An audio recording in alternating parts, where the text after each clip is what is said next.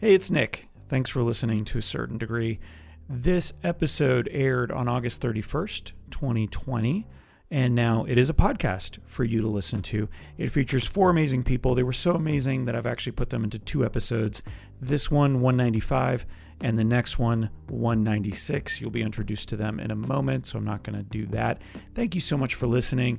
As always, go to the social medias, follow, do the other things that you do on social medias, and tell people about it, and tell me about it. Tell me what you like about it. I don't know what you like about it. I'm not going to make assumptions. Do you like me? I don't even know. Okay, enjoy. Hello, you are listening to A Certain Degree. I'm your host, Nick Chergudiu. This is episode 195. For this episode, we take a look back at some insights, some words of wisdom, some opportunities to learn from others. Those others are Eddie Sulliver of Pachacacha, Orlando, Lee Perry of Ideas for Us and Fleet Farming, and two amazing artists, Robo Ono and Ryan Semple. And there were just so many opportunities to learn from them. Episode 196 will feature these four incredible human beings as well. We're going to talk college experiences, writer's block, going from a touring musician to a full-time visual artist, and of course, Tchaikovsky's 1812 Overture. That'll make sense if you listen to both episodes. Let's get started with Robo Ono, an artist, a musician, and so much more. As with most guests, I didn't know him all that well when he came into the studio. Kind of consider myself chaotic neutral above anything, so perfect. Pretty good. Well, let's learn a little bit more about you, because I invited you on after seeing some of your work, after purchasing some of your work, and I don't really know you all that well. Other than you need several alarms to get up in the morning. Yes. Yeah. Okay. Which it's early. I can understand that. So we're going to play a game. Maybe you've heard of this game, but it's basically 20 questions. Yes. You're going to say up or down, yes or no. But instead of saying that for the subjects that we come up with, you're going to say the quick or the dead. Oh, because it's Halloween season, so we might as well go with something a little darker. So the quick, it's common superhero power. It's something I think everybody would kind of want as part of their superhero powers that they get somehow. The quickening was a cool thing with the Highlanders and the Immortals and that. The dead, who wants that? I mean, I guess it's that time of year, but zombies, walkers, whatever you want to call them, the dead. So that's what we got. So the quick or the dead, Halloween. Oh, the quick. So apparently it's a big holiday for you. It's I mean, it's always been my favorite. It's my birthday, which I worked really hard. Thank you very much. Almost, yeah. But I worked very hard to have that come to fruition. I kicked my way out like 2 weeks early, apparently, and was like, here I am. Let's do this. So you were supposed to be like mid-November, and you're like, no. Yeah. No, very nice. I can't be on the cusp. I got to be dead center, and on that Scorpio business.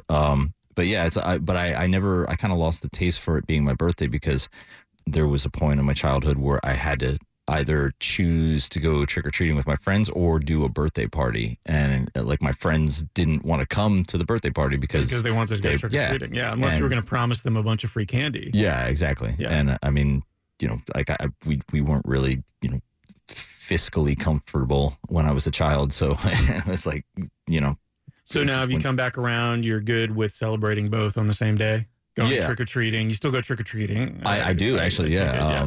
My girl and I went to the Mouse's Not So Scary thing. And, it was fantastic. I love it. It's just, I know that, there's people that have a problem with adults having anything to do with the trick-or-treating or the costumes and things. But you can't let that stuff go. Well, I'm just curious. So remembering back when you were a kid, like Halloween was a big holiday, but it wasn't as big. Like I think the last time I checked, America spends more on Halloween than any other holiday except for Christmas. Even more than Valentine's Day? Oh yeah. Oh wow. Yeah, way more than Valentine's Day. So it feels like it's bigger than it's ever been. Yeah. And I don't know if you feel the same way, if you've seen that as well. I definitely think there's a resurgence. I think in the 70s, I was, dating myself here, but in the 70s and 80s and things like that, it was, I think we were coming technologically into an age to where we could make costumes and, animatronics in your yard and things like that. Those things were starting to come, to life, and not in a, we're going to get you kind of way, but, right. They became available. And I think that just after that, there was this massive, like, okay, we're kind of over it, and there was a safety issue with Sure. people finding things in their candy, which years later all turned out to be urban legends for the most part. Yeah. But I'm happy to see it coming back. And I think that social media has a big part of that. People are seeing other people having fun and, having these huge festivals and everybody wants in on it. And I think it's fantastic, Do you think we should make it like a weekend instead of always the 31st? Because now it's going to be on a Tuesday. It's tomorrow. Yeah, I think just suck it up and, just go out. Yeah, that's what adults do. They go out and they're irresponsible. They hurt themselves and they go to work in the morning. That's it. Speaking of being irresponsible, voicemail, the quick or the dead? The dead. Yeah. 100%. I purposely have an obnoxiously long voicemail message. Just so you don't leave a message? It's a robot beeps and bloops and even asks you to. Like I understand the function of the technology, sure. but I don't have time to just text me. Text me or like, the visual voicemail. That thing's a lifesaver, even though that it translates it for you. And if for no other reason, because it never gets it right. It never. Yeah, so there's a comedy element. Yeah, there's like a 65% accuracy, but I could be having the worst day ever, and I could read something from the guy who wants to sell me a new car, and he turns it into like going to Bangkok for the weekend and partying in Mardi Gras or something. Just nice. Like completely nothing that, and then I'll listen to the message and I'll be disappointed in the original message. Right. It was not as good. It's funny. Yeah, the sequel's never as good. You're so right. You're so right. So the quicker the dead, the beach. Give me a time of day.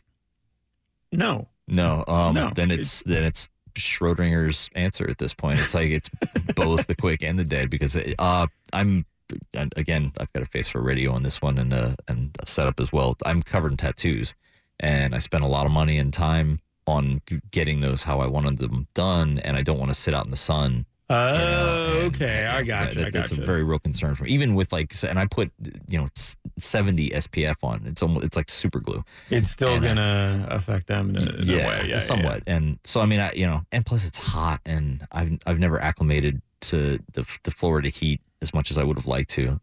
So I mean, during the daytime, the dead, but at night, when there's the breeze going and it's the roar of the ocean, you can sit and have whatever kind of a beverage that you're into. I prefer adult beverages. So Vampire Beach is what you're into. Again, I mean, are we referencing Lost Boys? Because not that one. I don't. That was pretty cool. Yeah. Oh no, it wasn't. No, I'm remembering. I usually just watch the first half of movies. So from what I understand, that did not turn out well. No, I mean, it was a mess all the way around. But then again, do we need conflict in our lives in order to grow as people and to feed our character? I think if Karate Kid taught us anything, we do not. No. That is. I'm going to just reference 80s movies from here on out. All right, last question for now, and then we'll play a song. We'll come back and do some other stuff. We got bad business ideas. We got a pop quiz. We got all sorts of Halloween stuff. Maybe? Sweet. Well, maybe. Cobbler, the dessert, not the person who fixes your shoe. The dead on both. Oh, okay. Yeah. Not so much on cobbler. This is one that I was ready for. Okay. I love pie. And okay, so you feel like you're cheating on pie if you have cobbler? I just feel like presentation to me is big, and there's just something about the way that that pie is laid out where there's no nonsense, there's no like chunks of unnecessary or non-necessity in there. That okay, so it's too chaotic. I think is cobbler for you. Yeah, it's like an organized dessert party. And it's like there's too many. Like I don't need chunks of cherry stuck in my teeth while I'm and pie or cake especially. It just seems like it's so like the format is much more well organized. Yeah, it's just like I'm here for one thing. Like I just let me get that done. And that's to consume so I can feel bad about myself. I've never heard cobbler described that way, but now that makes sense. Yeah, so cobbler too chaotic, pie 100%. I can't have my dessert mirror my desk. It's like that. There just can only be one place for chaos in my life. No. I understand that. Yeah. You need stuff that's organized to balance out the stuff that is horribly unorganized. Yes. Perfect. Hey, it's Nick. That was from an October 2017 interview with Robo Ono. My suggestion to you is to follow him on Instagram for works in progress, finished works, and the occasional image of him on stage. There is so much more to this conversation with Robo. You can listen to the full interview at toacertaindegree.com. That's TOA, certaindegree.com, or wherever you get your podcasts. In the first 30 minutes of that show, we break down Marilyn Manson's career, Star Wars, sandwiches, all the important things. The 20 questions game is a regular feature on To a Certain Degree, and it's a fun way to learn about someone and put them at ease. If you want to use it on blind dates, job interviews, or elsewhere in your life, you have my blessing. Something else I do with just about every guest is ask them about their post-high school plans. This is important to me for a few reasons, and you'll hear a bit of that in this discussion with Lee Perry of Ideas for Us and Fleet Farming. Culturally, we have this expectation of what coming out of high school should be and what the college process should be. Mm-hmm. And I tried that and I did very poorly. I flunked out of University of Florida. Mm-hmm. I tried going to community college for a little bit. It was a great community college. I wasn't ready for it. Eventually, I found a mentor that helped me connect me with Embry-Riddle. Mm-hmm. So I was there for a while, and then I ended up at UCF, and I graduated from there. And what I felt for a long time was that was an unusual way of doing things, and I did it wrong. And what I'm realizing now, working in admissions, working with people, especially those going back to schools, there's no right way to do it. So what I'm always curious about is coming out of high school, what were the expectations that you had for yourself and what actually happened?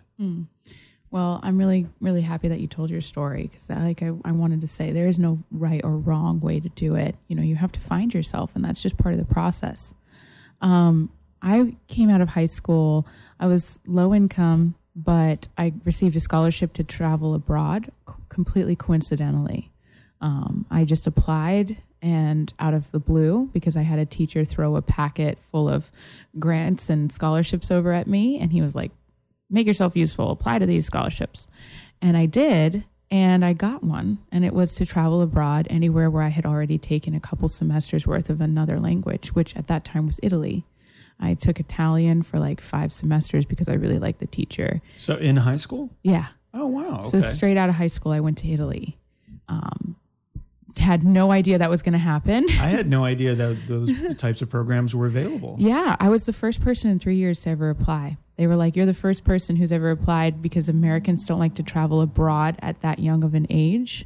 And we usually have more high schoolers from Europe come to America. So they they gave it to me just probably out of the fact that I was the only one who applied. So it was a full ride scholarship. They even paid my host family, and they paid me a stipend to go there and just to live there, and just to learn the language. School, not go to. Well, they have 13 years of high school, so I did my senior year again. Oh, okay. And so, but really, I didn't know the language as well as I needed to at first to, carry on in society. So I really had to learn like I was a baby from the first day I was there. I was so completely immersed in the culture, 100%. So I was there for a year, and it taught me so much. And I thought right out of high school, I was going to go and study abroad for the rest of my life and be in Europe. Like I had this idea in my head. And then as soon as I was there long enough, I realized how much we take for granted in America. Mm-hmm. And I was so excited to come home and hit the ground running. And I don't take anything for granted here anymore. In fact, now I love being American, and I want to help fix a lot of the challenges that our country is facing that I've seen Europe excel at. But Europe is, as far as my experience in South Italy, it's a little bit old-fashioned, and they have a long way to go as far as getting to where we are with the services that we have as a country. For example, just animal control. They have dogs everywhere. You'll see dogs dead on the side of the road. They don't have anybody doing that. So that's just one thing that really broke my heart that we take for granted here. I would imagine, yeah. But anyway, moving forward, when I came back home, I had nothing. So I had to sleep on people's couches. I didn't have a car. I didn't really have money. I just had my suitcance and what I had. And was this here in Florida, or were you up north at the time? Yeah, I had bright futures. So I went to high school here in Florida, but I'm originally from Massachusetts. Okay. And I just decided I'm not going to take my education for granted. So I went to a community college, and it was the best few years of my life. Seminole State. Seminole State. I took my time. I really wanted to get the full experience. And I felt like in a community college, I had a much better college experience than UCF. So when you say college experience, you mean the sort of, again, the traditional, what you would think of a college experience, interacting with faculty, interacting with other students, being part of student groups? No, I never had time. You know, I was paying my way through school, you know, and even though I had bright futures, I still had to pay for my books and everything. I had a little bit of help from my grandma here and there, but then what did you mean by college experience when you say I had a better college experience in Seminole State than I did at UCF? Well, I didn't feel like a number. My teachers had time to sit down with me and really help me make sure that I excelled in the class, versus at UCF, I really kind of felt like cattle sometimes. I would be in a room with upwards to 500 students, or take a class online where I'm watching my teacher through a camera. That didn't make me feel very good, very valued as a student, like when I was in Seminole State College. But I just graduated in May. I'm 28 years old, and some people will say you did it the wrong way, because I really took my time, but I didn't do that by mistake. I did that on purpose. I wanted to be debt free, you know? And so it was very hard working sometimes 2 full-time jobs to pay my way through school. And, but it was so worth it. So let me ask you this. Let's transition over to fleet farming, because you have been involved in that since 2014, or at least Ideas for Us. Yeah. Right. And Ideas for Us is sort of the umbrella. Could you explain that a little bit as opposed to what fleet farming is? Yeah, I really think the story is great, because Ideas for Us started as a bunch of college kids trying to create change. And they realized that there's all these clubs and all these groups all over the place that are trying to do the same thing. So why not utilize one group as a vessel to channel all those activities and all that effort into one cause? So Ideas for Us started out as a meeting called The Hive, where they'd invite all these different professionals in different fields and different college groups to come together and then start like a campaign or create change, start a project, do a beach cleanup. And that grew tremendously over the course of the past 10 years. And from one of those Hive meetings came this idea of fleet farming from the community. And they put their funding together, they donated supplies, and it was a volunteer run thing. It started out very slowly. And then we were featured on NBC Nightly News in 2015, and it exploded. Now we have inquiries from all over the world on a daily basis of people who want to see this happen. But we're really trying to build a foundation that's very strong here in Orlando first, so that we can show everyone how you can start a movement and really impact a city before we start to scale all over Florida, all over the United States, and then all over the world. Well, you have to have that playbook. You have to show how to be successful. But then you also have to show that so that you can get grants and you can get the donations. Like the philanthropic part of that is, people might get excited about it, but they want to see, what kind of results did you have? How did this work? Those sorts of things. There's not enough data to show the benefits of gardening or growing your own food, because there's a therapeutic value that is undervalued. There's also a financial value that I think the studies are a little bit more advanced than just overall how it brings a community together, how it makes neighborhoods safer, how it makes people physically healthier to eat more vegetables. We're trying to take all that data now, because we started in a predominantly middle to upper income level community in Audubon Park. And then we received $50,000 from the USDA to scale into Paramore and Holland Heights, which is considered a food desert, where the average annual income is about $15,000 a year. And so with that, we're trying to really show that you can replicate this model right now in even a low-income community, so that when we do get offers to scale internationally, we want to show the greatest impact in the greatest areas. At the time she was on the show, August of 2018 to be exact, Lee Perry was the program director for fleet farming. She still is, and now Lee is also the chief operations officer for Ideas for Us. There are so many incredible programs that they have under this umbrella of Ideas for Us. Fleet Farming is one of them, but they also do a regular monthly think tank that spreads awareness on environmental challenges. That's called Ideas Hive. They do solar workforce training programs. The Fleet Farming itself is urban agriculture, and they offer consultancy on edible landscape services. They do shoreline restoration projects, pollinator garden installation. There's so many things. So go to ideasforus.org, F-O-R, us.org. You're listening to WPRK 91.5 FM. Where is college radio? Is it in our hearts? No, of course not. It's radio. It's mostly invisible waves that are passing through all parts of your body at the same time. To a certain degree, this show, therefore, is inside you. Every Monday from 7 to 9 a.m. on your FM dial at 91.5 or streaming at WPRK.org. Let's continue with the high school and college theme for the next segment with organizer and curator of PechaKucha Orlando, Eddie Selliver. I was a journalism major in high school, and I was the editor of my high school paper, and I had worked my way up from, the lowest to the low. I don't know what I did coming into the high school paper, probably wrote obituaries or something. And a lot of obituary sections in high school papers. Well, it was short but punchy. And I had worked my way up to the top, and then high school ended, and I went to college and, became a journalism major in college. And two things happened. One was that I realized I was going to have to start all over from the bottom at the college paper and work my way up. And I didn't have much doubt that I could be editor of the college paper, but I was like, holy crap, I have to do this over again. Then I'm going to graduate from college and go work for the LA Times or something, and I'll have to work my way up from the bottom there. And it just seemed like this Sisyphean, boulder rolling that I didn't want to do. Just keep doing it over and over, yeah. And also, we went on a field trip to the newsroom of the LA Times. And at the time, there were just a sea of desks with all these very beat out looking middle-aged men. In my memory, they all had a bottle of whiskey on their desks, and they just looked miserable. And it wasn't a great advertisement for a career in journalism. They didn't look happy.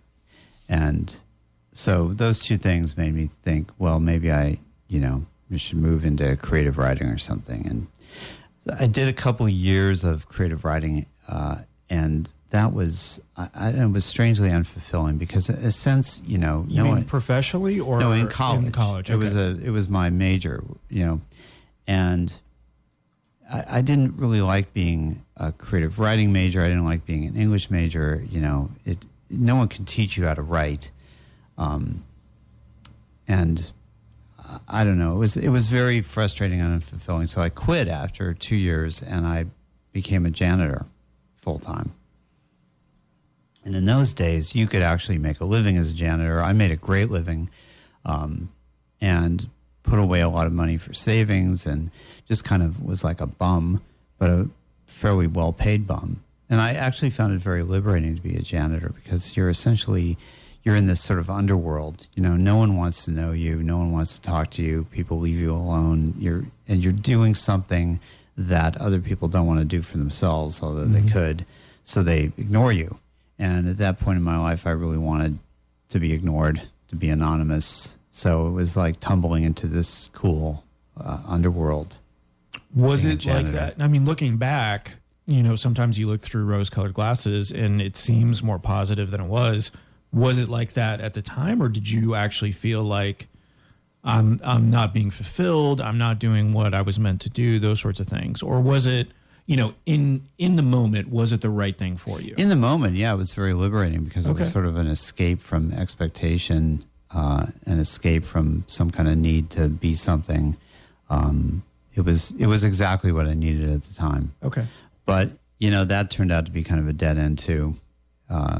So I really didn't, I had no particular plan, and writing is not the easiest profession to make a living wage in either. So during my 20s, I tried a bunch of writing jobs that weren't right for me, retail advertising, magazine editing, travel magazine, Nothing really worked for me until I went into corporate America in my around the age of 30. And corporate America, oddly enough, I found was exactly right for me because there was a lot of opportunity. Most of the people doing it were hacks, and so it was easy to to be excel. slightly better. Yeah. Bar is set low, so yeah. That was how I learned to be a speechwriter. Executive there mentored me and trusted me and had me begin to write his speeches, and that was a really great opportunity. And then to travel around with him and rehearse him and become a corporate speechwriter. That was, there were many benefits to that. One was that I learned to be a speech coach and coach him and coach other executives. So I found myself in my 30s telling, presidents and CEOs what to say and how to say it, and no, start over. And on that ground, I had zero fear, zero intimidation. I discovered that, I could walk up to the head of a Fortune 300 company and tell him, no, not right, say it over, nice, do it again. And they would listen to me. So that was pretty cool. That'll give your self-esteem a boost, So then just going back for a second, am I understanding it correctly? You did not graduate from college?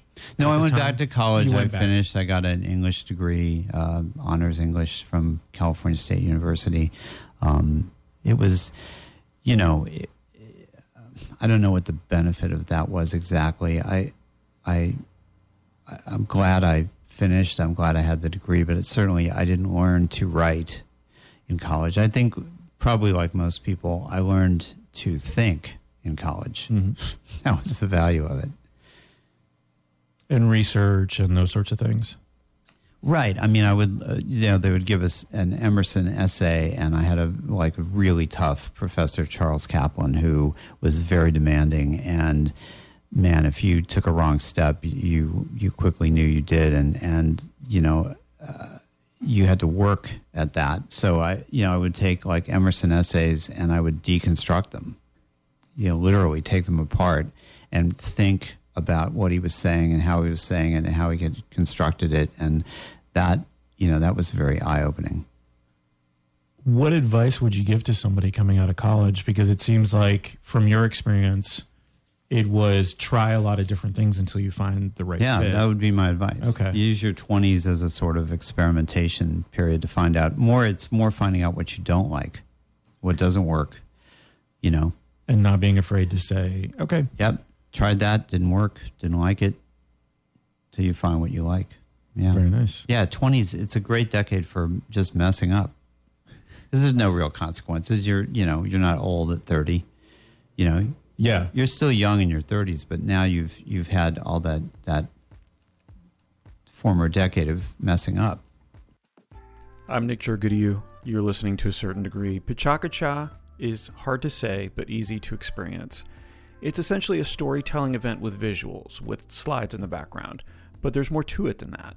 What makes it interesting, what makes it exciting for the audience and the speaker is the format. 20 slides and 20 seconds per slide. Each slide advances automatically every 20 seconds, whether the speaker is ready or not.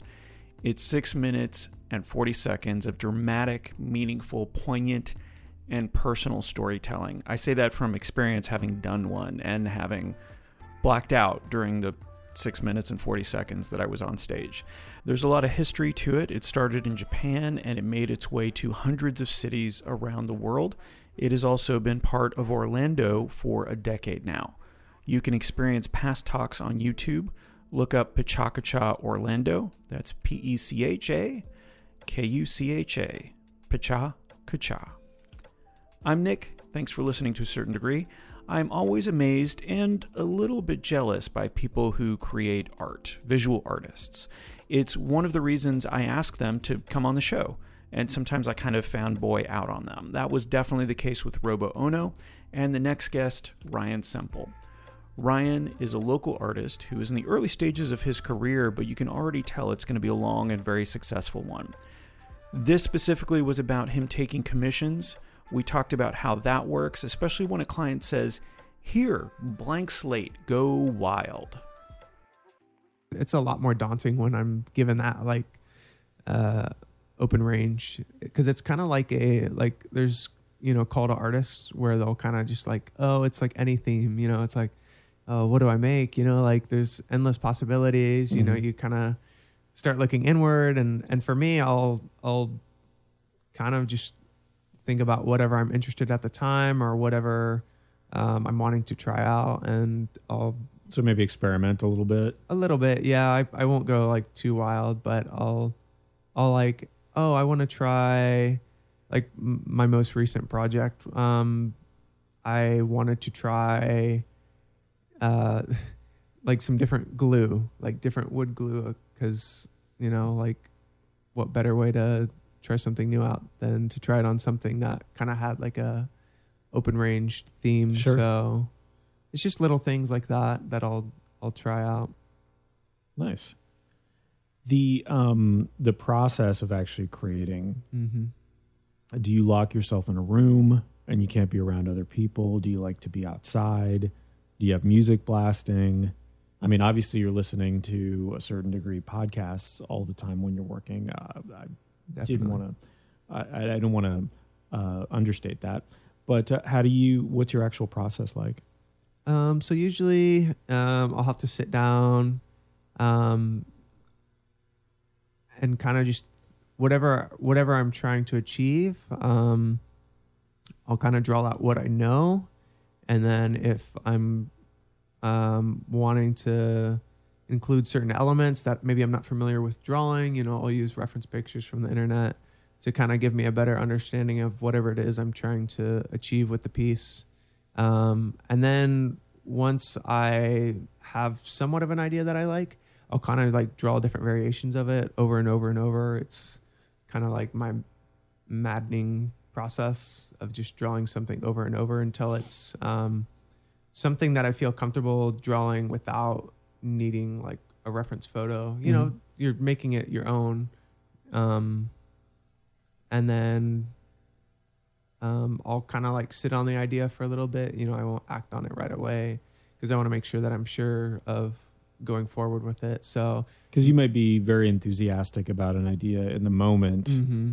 but then a different set of eyes later on, you might realize, well, maybe this would be better, or, this might be really difficult to do in the end. Yeah. I have so many sketchbooks and I sit on so many ideas for so long. And a lot of times when I run into that like artist block, I'll, start pulling those sketchbooks out and look back on old ideas and like, okay, like what can I use what I'm working with now and put it into this old idea? How can I like make this better than what I originally planned? Yeah. What about music? What are you listening to? Or Right do now? you listen to music? Some people need the silence. Some people need music in the background with no words because that distracts them. I was curious about what your creative process and what your interaction with music is. So a lot of music. I'll listen to podcasts, but probably a little bit more music. I think for me, I like a lot of instrumental music just because there's not a whole lot of words. I don't feel like there's a whole lot of influence on my mood or thoughts when there's no word, like no lyrics in the music. So it doesn't like sway me as much. Sometimes I'll sit in silence if I feel like I need a breather from all of that. But yeah, for the most part, a lot of like instrumental music. Soundtracks or a lot of electronic music. Your sketches, I was looking at some of them this past week and this past weekend, and they look like they could very easily translate to tattoos. Mm-hmm. And I was just curious how you felt about that, because I think that, that's another medium that artists' work gets translated into. Mm-hmm. I know you have a couple of tattoos, at least, from what I can see. You came in here shirtless, which is very interesting take on the radio show, but whatever works for you. But I was curious if you ever thought about, would this translate to skin? Could this be a tattoo? That sort of thing. Mm-hmm. And if anybody's ever asked you to design a tattoo. Yeah, I've had a couple commissions. Oh, yeah. Actually, one of my more recent commissions was a tattoo design. Oh, wow. a friend of mine's looking to get his entire arm covered in tattoos, and he's getting animals playing different instruments. He's a musician, and he actually had his hound that passed away. I drew it up, and it was playing like an upright bass. So that was like a recent piece that I did. Tattoos are challenging though, because things don't always translate from paper to skin so well. So a lot of times with tattoos, I'll draw up an illustration and then give it to the person, and then depending on like if they have tattoos or not. If they do have tattoos, they generally know like, okay, like this is probably going to get changed a little bit when the tattoo artist goes to work in. And then if they don't have tattoos, I'll kind of explain, like, hey, you can show this to the tattoo artist. They're probably going to change some things to like cater it to wherever you're putting it on your body, or for the integrity of their own work. Like some people don't necessarily want to mimic somebody else's style. So they'll kind of put themselves into it. Right, and that's kind of why you're working with a tattoo artist in the first place in some cases. So you want some uniqueness to it, or some of their style and flair incorporated in it. I like the idea of you eventually getting to the point where you're trying to work in the different parts of the body. Like maybe somebody has a big mole and they want you to make something around that. Oh, yeah. Does that sound appealing on any level? Oh, yeah. Now that I said it out loud, it actually sounds pretty gross. I saw this tattoo. Somebody got a cow on their stomach, right? And the cow was... boy. I think I know where this is going. And the cow was turned around, and the belly button was used. Yeah, very strategically, if you will. Yes. Yeah. It was a big belly button. You're listening to A Certain Degree. I'm Nick. That was just a taste of the talk I had with Ryan Semple back in April of 2019. I encourage you to check out his work at RyanSempleArt.com. RyanSemple art.com. That's it for this episode. I hope you enjoyed it as much as I enjoyed listening back to these conversations and putting them together for you. And I hope you have a better idea of what some of the people of Orlando are all about. There are more great episodes of the show with guests from all walks of life, including but not limited to choreography, writing, acting, directing, storytelling, community building, space. Sorry, it sounded like a question. Technology, teaching, painting, pins, improv, and music. Several other things as well. To find these gems, visit toacertaindegree.com. That's TOA certaindegree.com. Thank you so much to my guests, Eddie Selliver, Lee Perry, Robo Ono, and Ryan Semple. Guess what? If you like this episode, all four of them are back for the next episode. They are so good. I was Nick Jorgoodyu. I will continue to be so. This was To a Certain Degree. It will also continue to be so. You are listening to WPRK 91.5 FM.